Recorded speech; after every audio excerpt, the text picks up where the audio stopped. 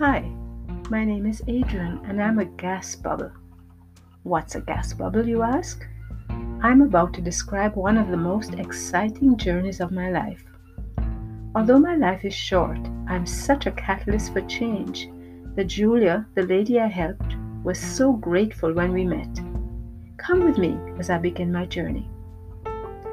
My life started on the morning of June the 6th, 2007. I was born, like many before me, in an operating room at St. Mike's Hospital in Toronto, Canada. My job description was very brief.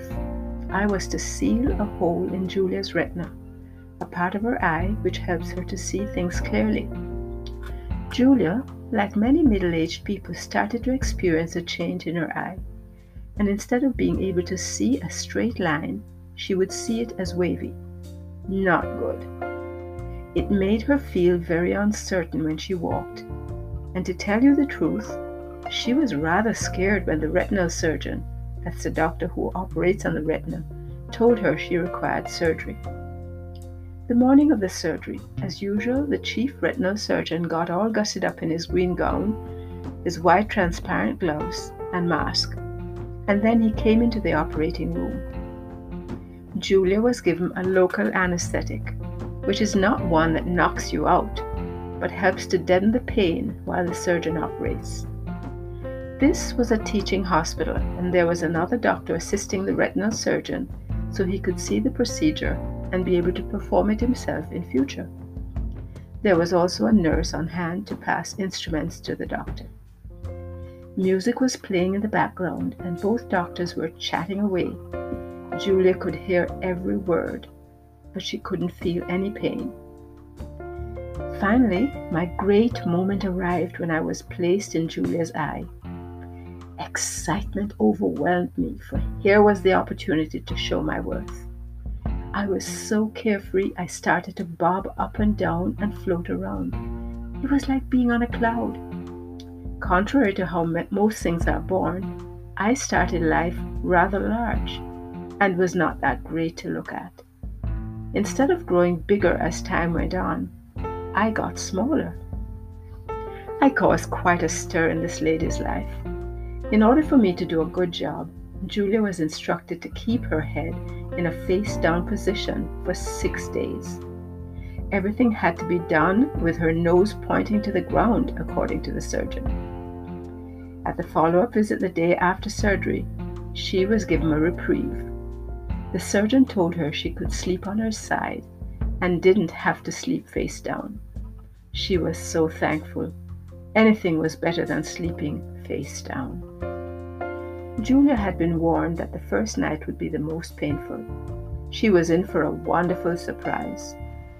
After packing pillows beside her to ensure she kept on her side, she was soon in a deep sleep and didn't even get awake once. It was the best night's sleep she had in months.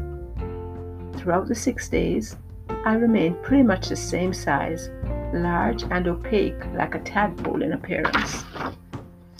Julia rested and took care of her eye, faithfully putting in the prescribed drops at the required time. A shield was also worn, and that she found somewhat uncomfortable, but was still very obedient to do exactly as the doctor ordered. A week and a half later, Julia returned to work. At this time, I started to change in my appearance, still bobbing around without a care in the world whenever she moved her head, which was very often. Then things began to change even more. I started to gradually become smaller. Here I was just getting used to Julia's company, and now we would soon be separated. My end would be closer than I thought.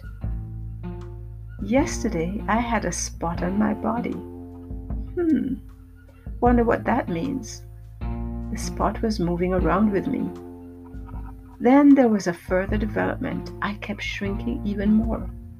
But now I had a junior bubble attached to my outer edge. Hey you, get off of my cloud. You know that song. I don't want any hangers on. It's enough that my life will be coming to a close shortly. Until then, at least, give me some room to breathe. Why don't you? Day 14. and I am now shrinking so rapidly I feel like I'm in a whirlwind. I started out the size of a tennis ball, but now I'm the size of a loony $1 coin. Uh-oh, way too fast. Would you please slow down a little? But I suppose Julia is happy, so I really shouldn't be complaining. Her sight's back to normal, and my job's done here. So long.